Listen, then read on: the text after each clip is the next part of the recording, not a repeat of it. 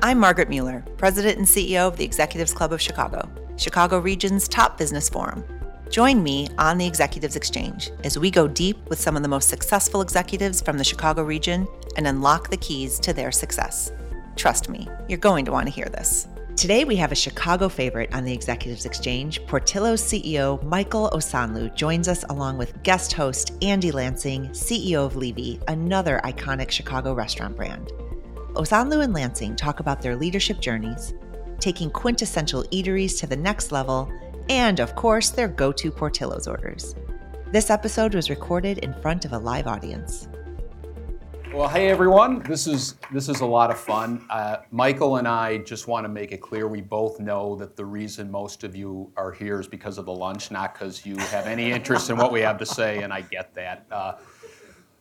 Michael, this is really a treat for me because I've been a fan of yours and Portillo's for a long time, and it's interesting because you and I actually have a lot in common, surprisingly. We're both Michigan Wolverines. Go Blue. So sorry, I know that's polarizing, but it was a good week for us. Let us enjoy it while we can. It's been a long time coming. It's been a long time. It's been a long time. We both went to law school and practiced law. Yeah. Who knew? The last thing that either of us ever thought was that we were going to be in the restaurant business. Yeah. Right? Totally. It's that great line from the John Lennon song, "Life is what happens when you're busy making plans." Here you go. We're both part of Chicago brands who have gone national and global and have had the challenges that come with that, and we've reaped the benefits of that. But I think maybe most importantly what we have in common is we both frickin' adore hot dogs. I mean, we love hot dogs. 100%, Andy. And the only way I can prove that to you, and we've got some of the Levy folks here, they know, I'm on average, I eat, no kidding, 3 hot dogs a week, because I will eat a hot dog the first thing I do when I go to any of our stadiums or arenas. That's sort of my litmus test. If I taste the hot dog and the bun's done right and the condiments are done right, I know that things generally going to be okay. I actually have a podcast at Levy for our 50,000 internal team members called Hot Dogs with Andy.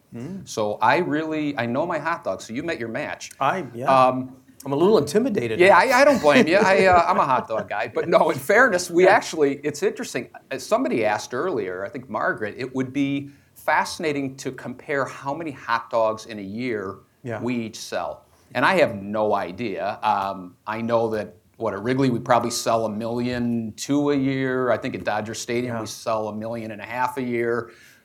We sell a lot of hot dogs, but you guys sell a ton of hot dogs. Do you have any sense as to... I do. I want to shout out to my friends over at Vienna Beef sitting right over there, because they're the ones who make our hot dogs.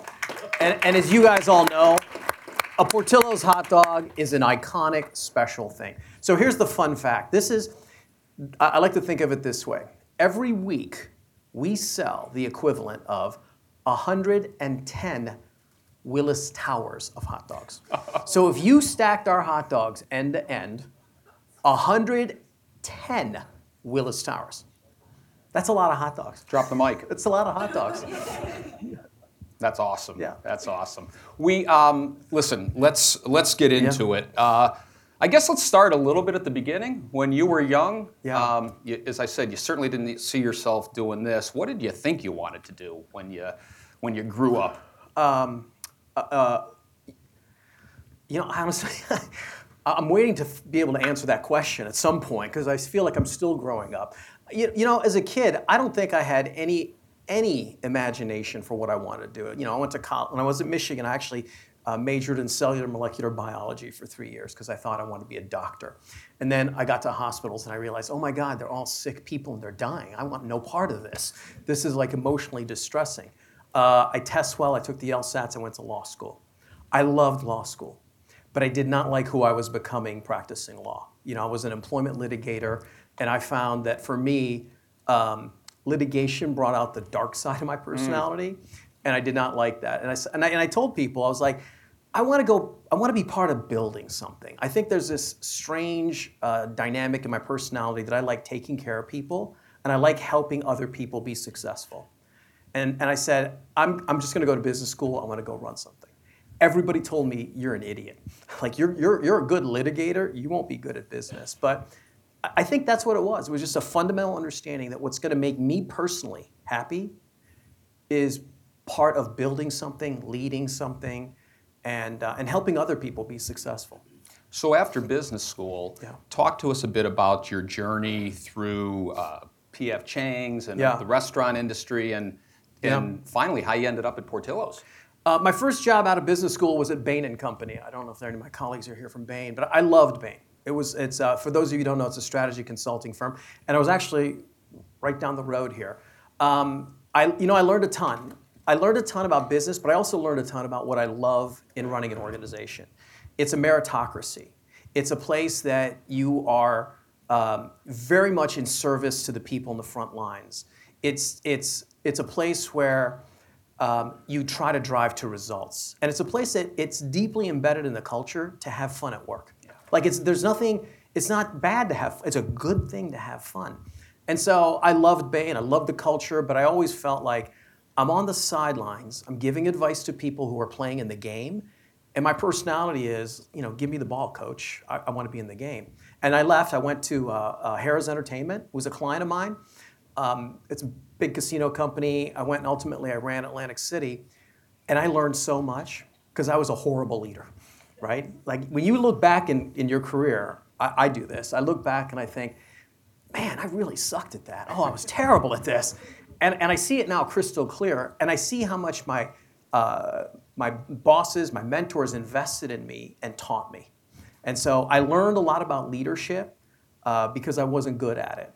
And I got a lot out of that. And then I went to Kraft Foods, had a great experience at Kraft.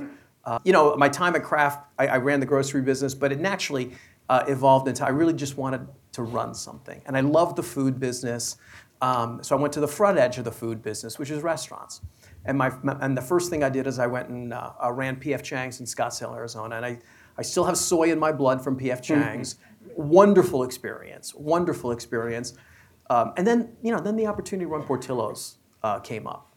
And it's funny because most people who don't really know Portillo's were like, you're crazy. You got, like, P.F. Chang's is an international business. You have it's beautiful restaurants, $1 billion of sales, your CPG business. Why would you go to like this little Midwestern thing? So there you go. There's my next question. What was it about that opportunity that you said, oh, that's for me? You guys, you go to Portillo's. Raise your hand if you or your family loves Portillo's, right? This is it. It's a sleeping giant of a brand, right? And I looked at it, and it was like the private equity firm. They had some fits and starts, and the real question with Portillo's is, can Portillo's be a national concept, right? We all know that it works in Chicago. There's no doubt. I think, in our guts, all know and understand that the food will translate, right? It's not. I'm not gonna have a hard time selling beef sandwiches and hot dogs to people in Texas. This is gonna be fine, right? And so that was the question. Can this go outside of Chicagoland? If it can, this is the next Chick-fil-A. It's the next major restaurant company. And to me, how exciting is it to go take, at the time, like 45 restaurants and build it into a public company and then take it into a national powerhouse and a beloved investment of the investor base. So when you looked at it, Michael, remind everyone the state of the company at the time. Privately owned, founder involved. You said 45-ish locations at the time. Yeah. What was the state of Portillo's when you joined? Right. But this is also, by the way, a great piece of career advice. Portillo's was doing very poorly. Never go somewhere that's really just killing it. Yeah, for sure. Right? Pick your time and your place. And so the company was struggling, had 8 quarters of negative comp. Turnover was getting to be ridiculously high. New restaurants built were struggling. And so it was, I was the third CEO since Berkshire had bought it in 2014. I joined in 2018. That's a really good time. If you you have to divorce yourself from the existing performance and say, what do I think of this business? Like, look at it objectively in a fact-based way. And I could say unrivaled AUVs, right? Average unit volumes, like ridiculous volumes. Amazing margins, beloved iconic brand, and that I believe that this menu will translate. And the fact that it's not performing well to me is like, oh my gosh, that's great. It's even more opportunity.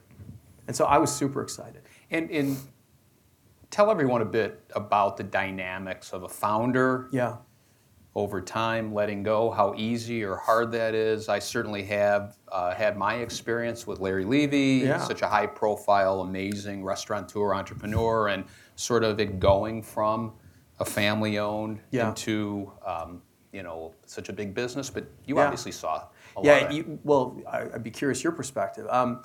Look, first, Dick Portillo's story it's like a perfect example why America's the greatest country, right? He came out of the military with $1,100 in his pocket, literally opened what we call the doghouse. We have like images of it. It's a shack with no running water. And he's made himself, close to $1 billion. It's incredible. And it's a testimony to hard work and passion and resilience.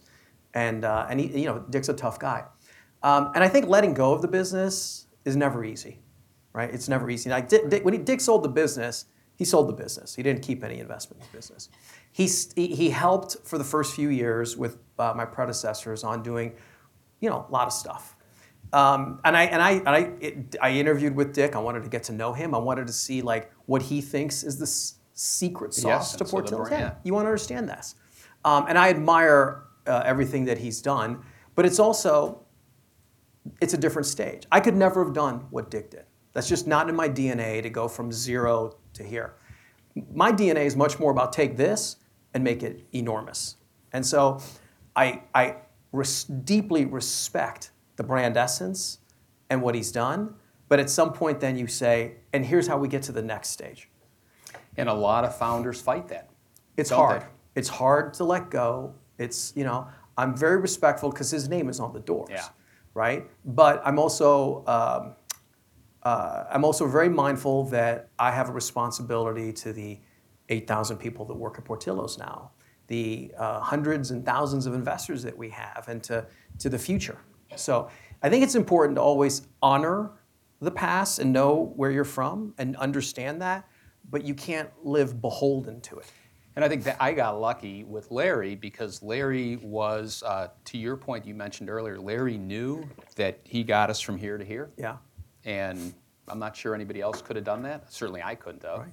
But he also was really honest about the fact that he could not take it from here beyond. Yeah. And I think half the battle with founders is just admitting where you're good, where maybe you need help, and letting go, which I would think emotionally is not easy. No, I don't think so. Because, as a founder too, right, you had everybody your telling name's you. on the door, saying, Levy, Portillo, that's the way. And can you imagine how many times these guys were told, oh, you're never going to succeed. This is never going to happen. So you have to have this incredible conviction that you can do almost anything. Absolutely. Yeah. So you look at Portillo's, and how long did it take you to say, all right, these are the top 3 things I need to do right away? Yeah.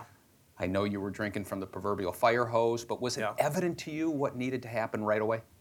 I'm a huge believer in primary knowledge. So learning for myself, right? I listen to what everybody on my team says, but then, I've learned over time that you probably know this.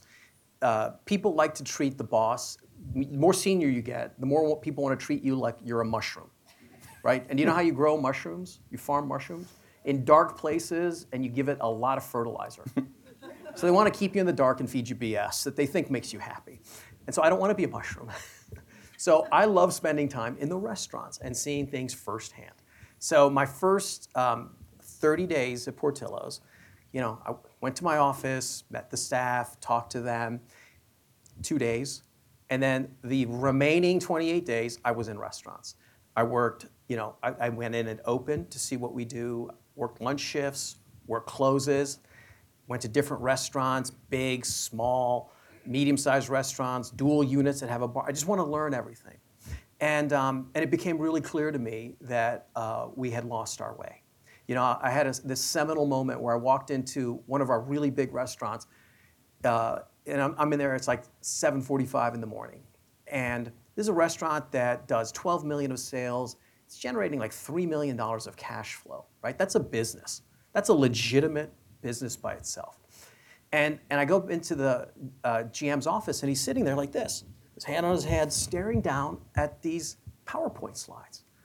And I was like, "What's going on, bub? What are you doing?" He's like, "Well, I gotta fill out this like monthly business evaluation and do like a SWOT analysis, strength, weakness." Restaurant GM is not equipped for this, right? This is stuff that had been put. It's all well-intentioned. We want to understand his business, understand his P&L. All well-intentioned stuff that is distracting him from coaching and managing his team and taking care of the guests.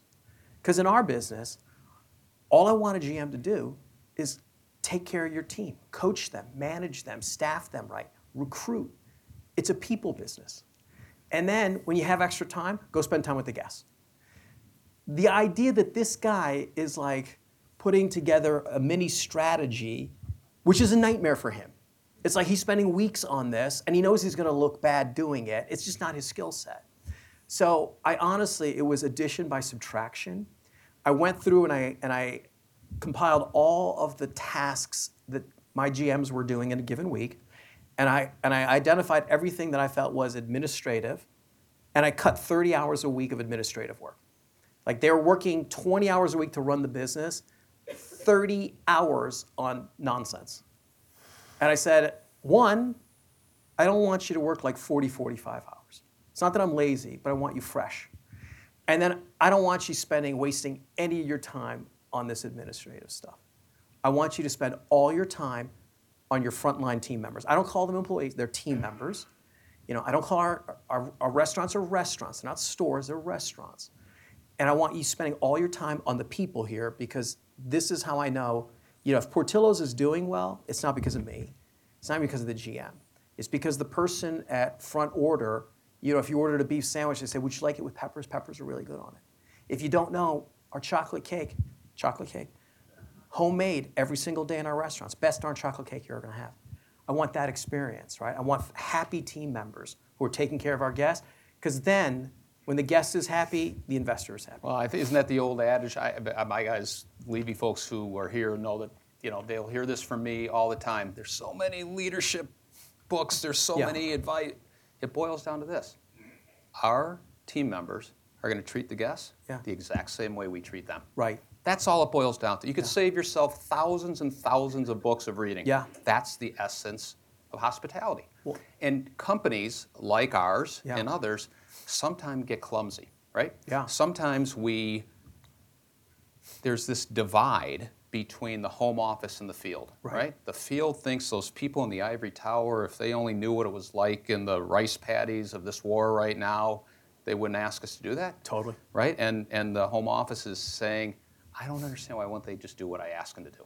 And it came to life for me. We have a thing at Levy called Founders Day, where once a year all of us go into the units and work. And I don't mean just like, hey, there's Andy, let him make a hot dog. I mean, I'm a dishwasher, I'm a host. And one of my early ones, I was a host at one of our busiest restaurants.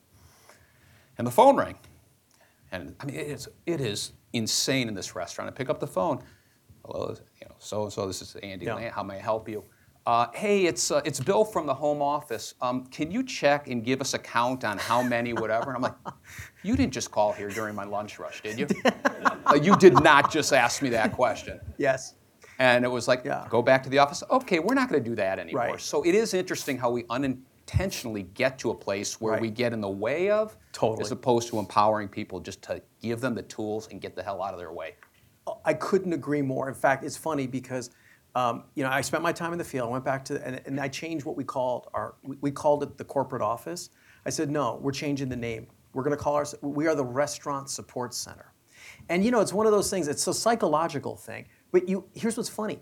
You get some negative feedback from people that, well, I don't really like that. I feel like we're the headquarters. I'm like, okay, well, you're not going to like working with me, because I feel like we're the Restaurant Support Center. You only have a job because of those people in the field. There is no POS. There's no point of sale system in Oak Brook. We don't make any money here, okay? We are a cost center.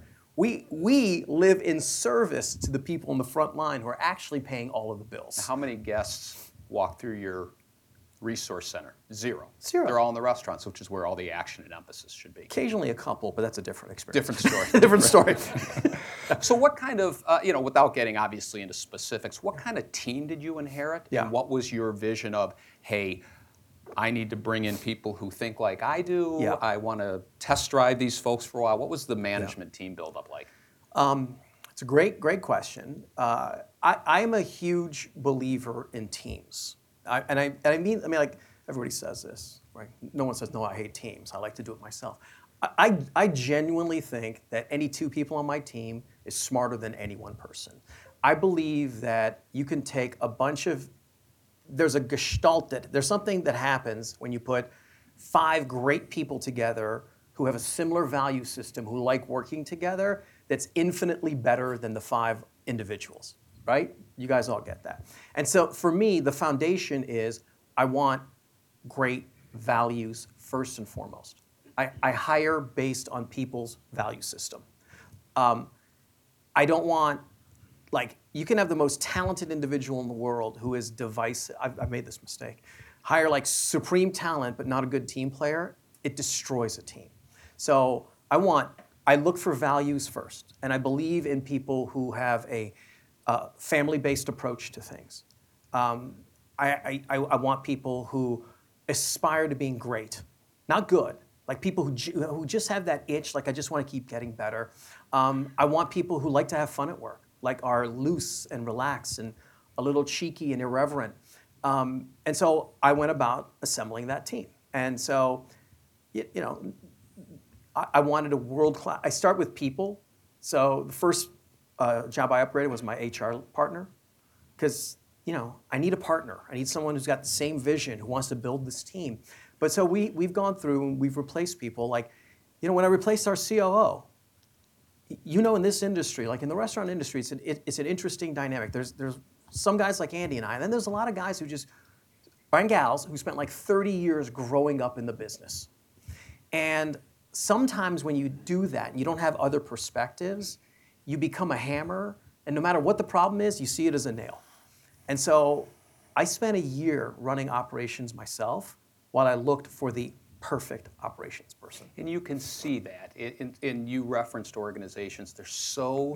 I remember when I took over at Levy a long time ago, it was that dilemma of, well, our head of purchasing was somebody who had worked with us for 10 years as a server in a restaurant and just decided the next step was purchasing. And one day I was like, Larry, I don't know. It's none of my business. I just don't understand. Like, should we be buying 12 different olive oils or like if we combine them, wouldn't we get better pricing? And yeah, go fix it. And our head of HR, similarly, people who grow up with the brand, it's hard. Right. But you probably had some that survive because it's like building a baseball team. You got to get it from the farm system. You got to bring in free agents. Right. How did you see that combination? Well, and I would add to that, like, I believe that institutional knowledge is actually very important to the soul of an organization. Right? And so there's this balancing act, like I want to keep the soul of who Portillo's is. I just want to contemporize it and scale it and take it everywhere. And so I was very conscious of, you can't replace everyone. You have to find people that are historians, but the thing is, I wanted people who had understood the history of the company, had one foot in the past, but are willing to put one foot in the future. Like, you got to be careful, right? Because you're always going to run into people who say, oh, we tried that back in '94, it doesn't work. It's like, okay, well, it's 2020, the world has changed, and we can do it differently. Does that mean it was a bad idea, or we badly executed? So I'm a huge believer. We've been able to bring along a number of people who understand the history of Portillo's, understand the soul of Portillo's, but also understand what the future will be like, and are very helpful along that way. It's more art than science, right? Yeah. It sounds really easy to do, but to get that blend and that institutional knowledge and sort of the heart and soul of the company, while not having the people say, just lay low, this dude's going to go away. It's like everyone's people say that, right? Yeah, of course, yeah. We're going to outlast them, though. I got my guys. I beat them down enough. You've been there a while. I haven't. Well, my theory is beatings will continue till morale improves. Yes. And so we've got that going for us. Right. So share with us. You've got such an iconic brand. Yeah.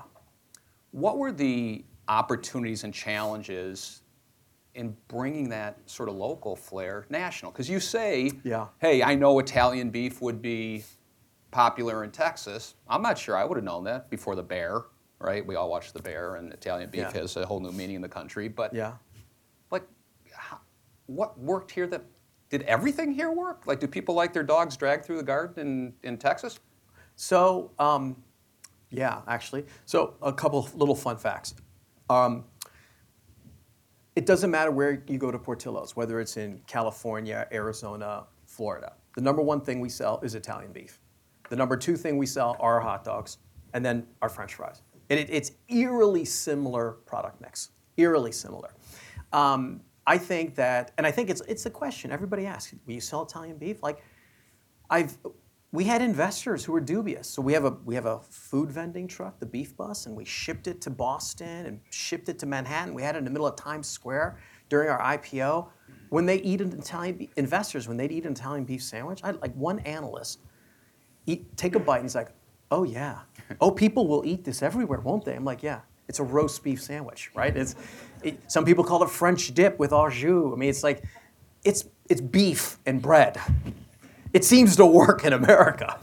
Anything fall on its face? Like, is there anything that you thought was going to work, and you're like, oh my God, I misread that one? I mean, no, the heart of the menu is the heart of the menu. Now, where we have made mistakes, okay? Because I saw this. We built restaurants under my predecessors in Minnesota that just didn't work. And it's always the same root cause when you go back. You put in this new concept, you get unbelievable trial. Like, we had lines outside the door, but you had a team that had no idea what they were doing. You had a general manager that doesn't understand what a Portillo should be like. And so you just fall on your face when you're delivering the experience. So more execution led to failure as opposed to, hey, this is a wrong city, it'll never fly here. Totally. And so my learning from this is, and the discipline that we have with, my executive team hold hands on this, is we're not opening a Portillo's unless we've identified an experienced general manager to run it. So I want somebody who's run a Portillo's independently for at least a year before we're opening. So we're opening this month 2 new restaurants in Arizona, our first one in Texas, and another one in Orlando. Texas, one of our best GMs. She was just recently running Addison and Kimball for us. She's a bilingual woman. She's going to be a rock star, Texas. The multi-unit person we have there is our best multi-unit person. She's been with Portillo's for 14 years. She knows what a Portillo's is supposed to be like. The management team beneath them, 70% of them are deeply experienced Portillo's people. So what I feel good about... You stack the deck. Yeah, well, you should, right? It's an insurance policy. And so the people in Texas, their first experience is going to be, our food is going to be spot on, but the experience is going to be what a Portillo's is. And the culture there will be what a Portillo's is. And so that's how I de-risk growth, and that's when I feel good about where we're opening. We'll be right back after a word from our sponsor, Shure. Audio equipment for the Executives Exchange podcast is provided by Shure Incorporated. When your team is depending on you for information and motivation, you can't afford to sound anything less than clear and confident. For nearly 100 years, performers and world leaders have depended on Shure microphones. Whether you're in front of a camera or behind a podium, Shure lets you sound extraordinary. Welcome back. And share with us vision you can for, you see Portillo's here in terms of number of units, you see it where? Yeah. A couple years down the road. How long do you look out? I look... so I got to be careful what I say because this is material non-public information. It's not. I'm going to tell you public information, but like... We're not going to tell anyone. Yeah. So look, I'm a data guy. Spent like 10 years at Bain & Company. I love facts and data. So I use a couple of different companies that do these kind of things. They look at, they run these huge multivariate regressions to say, where will your restaurant succeed? Here's the likelihood of success. Here's how much revenue it will do. And I said, I want at least $6 million in revenues and none within 5 miles of each other, okay? They came back, they're like, it can be well over 600 restaurants in the US. That doesn't include airport locations, universities, small formats, drive-through only formats, and it doesn't include any international franchises. So I think we're at least 600 full-size Portillos in the U.S. and. That's what full potential is. Hell of a runway in front of you. It is. It'll be fun. We're starting to get some questions coming in, so again, I'd remind you folks to text in your questions. I'm going to hit mine and them, and we'll kind of, although I worry when questions come in like this. I did one of these a couple weeks ago, and the first question that popped up was, Andy, what kind of product do you use in your hair? And I thought like, what the hell does that have to do with anything? But Should I not have asked that? I don't think it was right. Oh, that was you. Yeah. Share with us a bit about the COVID journey, which obviously hit the hospitality industry. I know it well, right between the eyes. Yeah. What did it look like in your world? Was it different because of all your drive-throughs and pickups, delivery? Like, what did COVID look like as you look in the rearview mirror? Hopefully. This is going to sound incredibly strange to say. I think COVID accelerated our evolution as a company. Because, COVID happens, we all know, in restaurant dining shut down. We were all freaked out. First we thought it's only be a couple weeks, then a couple months, then maybe through the end, and it just kept going. But it was actually an opportunity for us to stick to our values and to prove to ourselves and our team members that we are a values-led organization. So our internal values are family, greatness, energy, and fun. And you know what we didn't do during COVID? We didn't lay off a single person. I got 8,000 people, vast majority of whom are hourly frontline team members. We didn't lay off a single person. We used that time, and then our restaurants were shut down. Our dining rooms were shut down. So we pivoted purely to a drive-through model and a delivery model. We used the time during COVID to cross-train people. So if you know our places, like there's a beef station where they're making beef. Next to them is an area we call table, which is where they're making hot dog. There's a little table. And so if you knew beef, we trained you on table. If you knew how to take orders inside the restaurant, we taught you how to take orders outside the restaurant. We cross-trained the heck out of our team members. We paid for their health care during the height of COVID. We started a 501(c)(3), we call it the Heart of Portillo's Fund. We did all this because, and I really appreciate my board because they let us invest in our team. We did all this because this is bringing to life our value system. This is how family behaves, right? Times are tough. You don't just go and lay off half your workforce. You actually take care of them. And this is not, I'm not a socialist. I like to think of myself as an enlightened capitalist because like those frontline people, right? They're our brand. And so they're the most important asset that we have as a company. So if you take great care of them, they will take great care of your business. During COVID, our comp was down 8%, but our EBITDA was up 8% year over year. And it's because we got unheard of productivity out of our team members, right? Just like if you were producing, make this up, but like 18 hot dogs an hour pre-COVID, during COVID, you were producing 28 hot dogs an hour because they felt loved and appreciated and protected and taken care of. And so to me, that accelerated our cultural evolution by years. And these are people who will remain loyal to you for sticking with them in the toughest of times. And they tell their friends and family. This is a place to work. Like 40, 50% of our recruiting now is friends and family. We have our turnover rates are 20 to 30 percentage points lower than the industry at the hourly level.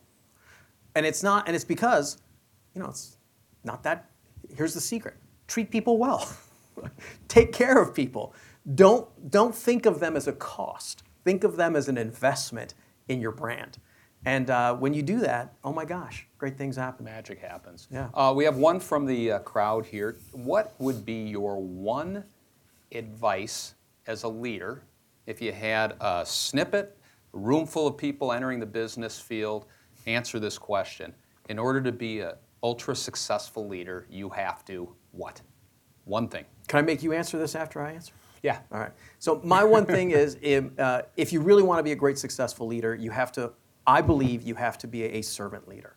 You have to genuinely approach leadership with a humility and low ego, and you have to want to make other people successful. If your goal in life is to make yourself successful, you are going to suck as a leader. If your goal in life is to make other people successful, you might be pretty good.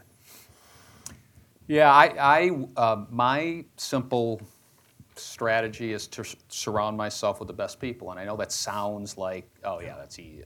No, like literally. I hire people and I look at them and I say, you have one job, which is to make me look like an idiot every day. And most of them do a good job of that. Yeah. But I want to surround myself with spectacular leaders in what they do.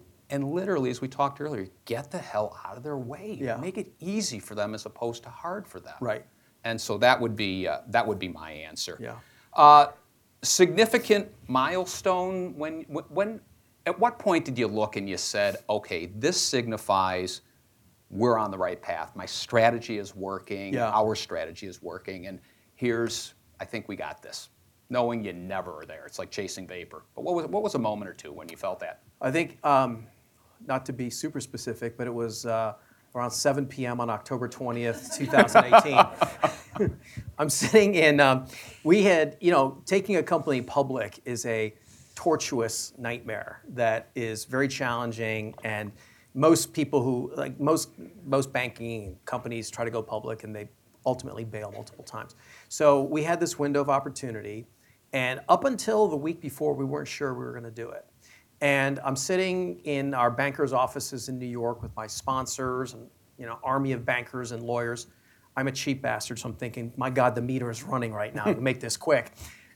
But we're looking at the demand for our stock at our IPO, and it was 15.4 times oversubscribed. So we wanted to sell, I think it was like $400 million worth of equity, and we had a demand for $6 billion of stock. And that was after months of me talking to investors in one-on-one settings and just telling them the story and why I believe in Portillo's and why I think this is an amazing brand. And it was like, oh my God, this is real. This is happening. People really want to invest and back Portillo's. We're going to be a public company, and we're going to be it's a big deal. This is happening. Yeah, This is real. I got another one from the crowd. Looking toward the future, what can we expect from Portillo's in the years to come? We talked about unit size, how many, but how do you see the brand either evolving or staying the same? And what a challenge that is, because people love it, don't move my cheese, but you also have to evolve. Yeah. I would love us to be boringly consistent on amazing execution, right? I think that the best marketing you can do as a restaurant business is give people a great experience when they come into your restaurant. All the other stuff is cute and interesting, but just think about why you pick which restaurants you go to. It's because you had a good experience. Because most of the time when I go to this place, I'm going to have a good experience. And so I would love for Portillo's, when it comes to the experience, to be boringly consistent and excellent. I think our menu will continue to slowly evolve. Like my team knows this. I believe in a Darwinian exercise on the menu. If you're not good, something else is going to kill you. So like we had a chicken sandwich that wasn't very good. We had a broiled chicken sandwich on a croissant. There's probably somebody here who loved it, but it was It was very low sales and very low guest satisfaction. We killed it, replaced it with a spicy chicken sandwich that is crazy good. We had a fish sandwich that it must have been 200 grams of carbs in every. It was like huge French bread with hugely breaded, thin little slice of meat, 4 ounces of tartar sauce. It was disgusting. So we killed it and evolved it. Our fish sandwich now is really good, really, really good. And so I think the menu, if there's a weak link, we'll eliminate it. We'll just keep getting better. But I want in 10 years people to say the beef has never changed. It's the exact same beef sandwich. The hot dogs are still every bit as good as they were. The French fries are still unbelievably good. Do you think people's eating has changed in the, I always laugh in our business, maybe it's similar in your business. When people come to our places, stadiums and arenas in particular, they want a hot dog. Yeah. They want beer. Right. They want unhealthy items. Yeah. Now, every season survey we ever have done, it says we want more healthy items. Right. will put those healthy items on. Right. They don't really sell. Yeah. Because when people are going to Wrigley Field, they want to sit in that big beer garden that happens to have a baseball game going on, and they want a beer and a hot dog. Yeah. When people go to Portillo's, one of the things I've admired about Portillo's through the years is there's no veto vote. If you want to eat healthy, you can actually go to Portillo's and have a damn good salad. Yeah. Right? A damn good chicken sandwich. Do you find when people come to Portillo's, they're just, I'm coming in here for a splurge, the same way I'm going for a baseball game? You're talking about, this is like, I'm very passionate about these topics. So, I worked at Kraft, sold food, right? We sold everything in the middle of the grocery store. P.F. Chang's, obviously, Portillo's. What people say and what they do are totally different. You too? Yeah, totally different. Wow. I spend tens of millions of dollars on research. It's like people want, non-GMO, and no. Here's what people want: something that tastes great. And then people I do believe want like minimally processed stuff. Like keep it simple, right? If there's a lot of things on the description that I don't understand what those words mean, that's probably a bad thing. So they want food that tastes great, that is simple. And so we try to do that. You said something really important about the veto vote, right? So like, what I think is still important is, I don't have a ton of vegans coming to my restaurants, but I do have some. And I do have some people that are coming with a friend or family member who might want to eat vegan. And I don't want to be an unwelcoming place to them. And so we have great salads. All of our salads are made in-house, fresh to order. But we also rolled out a garden dog, right? We talked about this briefly. I tried non-meat hot dogs and burgers for 3 years. And most of them, I'm not going to name names, most of them I find not edible, right? It's just not tasty. We're Portillo's. I want everything that you come and eat at Portillo's to be first delicious. And so we landed on a hot dog from the guys at Field Roast who do Dodger dogs. It's a really good hot dog. It's clean ingredient list. It's pea protein based with a bunch of spices. It doesn't have the snap because it doesn't have a natural skin casing. But like when you put all the Chicago style ingredients on it, it's pretty damn good. Really good. And so in my household we do meatless Mondays. I don't tell the kids this, but I give them vegan. I give them my garden dogs. I slide it into them. They don't know any better.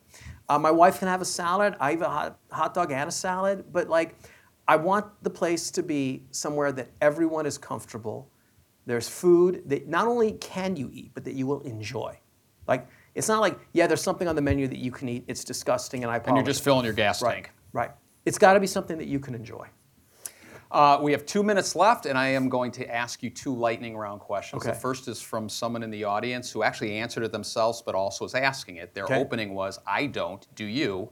And they asked, they're curious which of your competitors you'd either most like to emulate, or who do you respect in the industry and why? It's probably longer than a 1-minute question. I happen to think you guys are in a league of your own. But what do you see out there that you're like, ooh, they do it really well? Oh, I'm a huge admirer of 2 companies. I admire the way Chick-fil-A executes and In-N-Out execute. So, Chick-fil-A's shtick is this my pleasure thing, right? You guys all experience this. I have literally stood in line, asked for a cup of water, waiting for a little bit of attitude, and I get nothing but a smile and my pleasure. And I'm like, oh, jeez. Because I'm a very competitive person. And so my team, I would love to be as consistently excellent in operations as they are. And then In-N-Out is such a good business model, so simple. They do things so well. Everybody there has a smile on their face. I love the way you can look into their kitchens and it's spotless. And so I really respect the way the 2 of them execute. And I think there's elements of what they do that I would like to emulate. Great answer. Yeah. Great answer. Lastly, on the heels of such a delicious lunch, what's your go-to Portillo's order? Yeah, beef dipped hot peppers. Dipped. If you don't dip your beef sandwich, it's life-changing. It's literally submerged in the gravy for a count of 2. Okay? If you're really adventurous, 5-second, it's called extra dip. But that's too much. Dipped. Eat it with like 10 napkins like over here. You got to get the Chicago lean down. You have to be able, because otherwise it all ends up nowhere here, so. near here. Yeah, you just got to lean. So. And commit to it. I have a very strong back from the years of leaning of those sandwiches and dogs. Anyway, Michael, we could talk forever. Yeah. I know everyone enjoyed hearing the Portillo's story and your story as much as I did, so thank you. Thank you, Andy. That's all for today's episode of the Executives Exchange, sponsored by Shure Incorporated. Thanks for listening. If you have Chicago speakers you think we should cover, please send us an email at media@executivesclub.org. The Executives Exchange is a production of the Executives Club of Chicago. Audio equipment for the Executives Club podcast is provided by Shure. Whether you're making a point or making history, Shure lets you sound extraordinary. It's written by me, Margaret Mueller, produced by Eva Pinar. Research and support from the staff of the Executives Club of Chicago. We appreciate you subscribing and reviewing the show from wherever you listen. Feel free to follow the club on Twitter @ExecClub and on LinkedIn. If you have more questions or are interested about becoming a member at the Executives Club of Chicago, check us out on the web at executivesclub.org.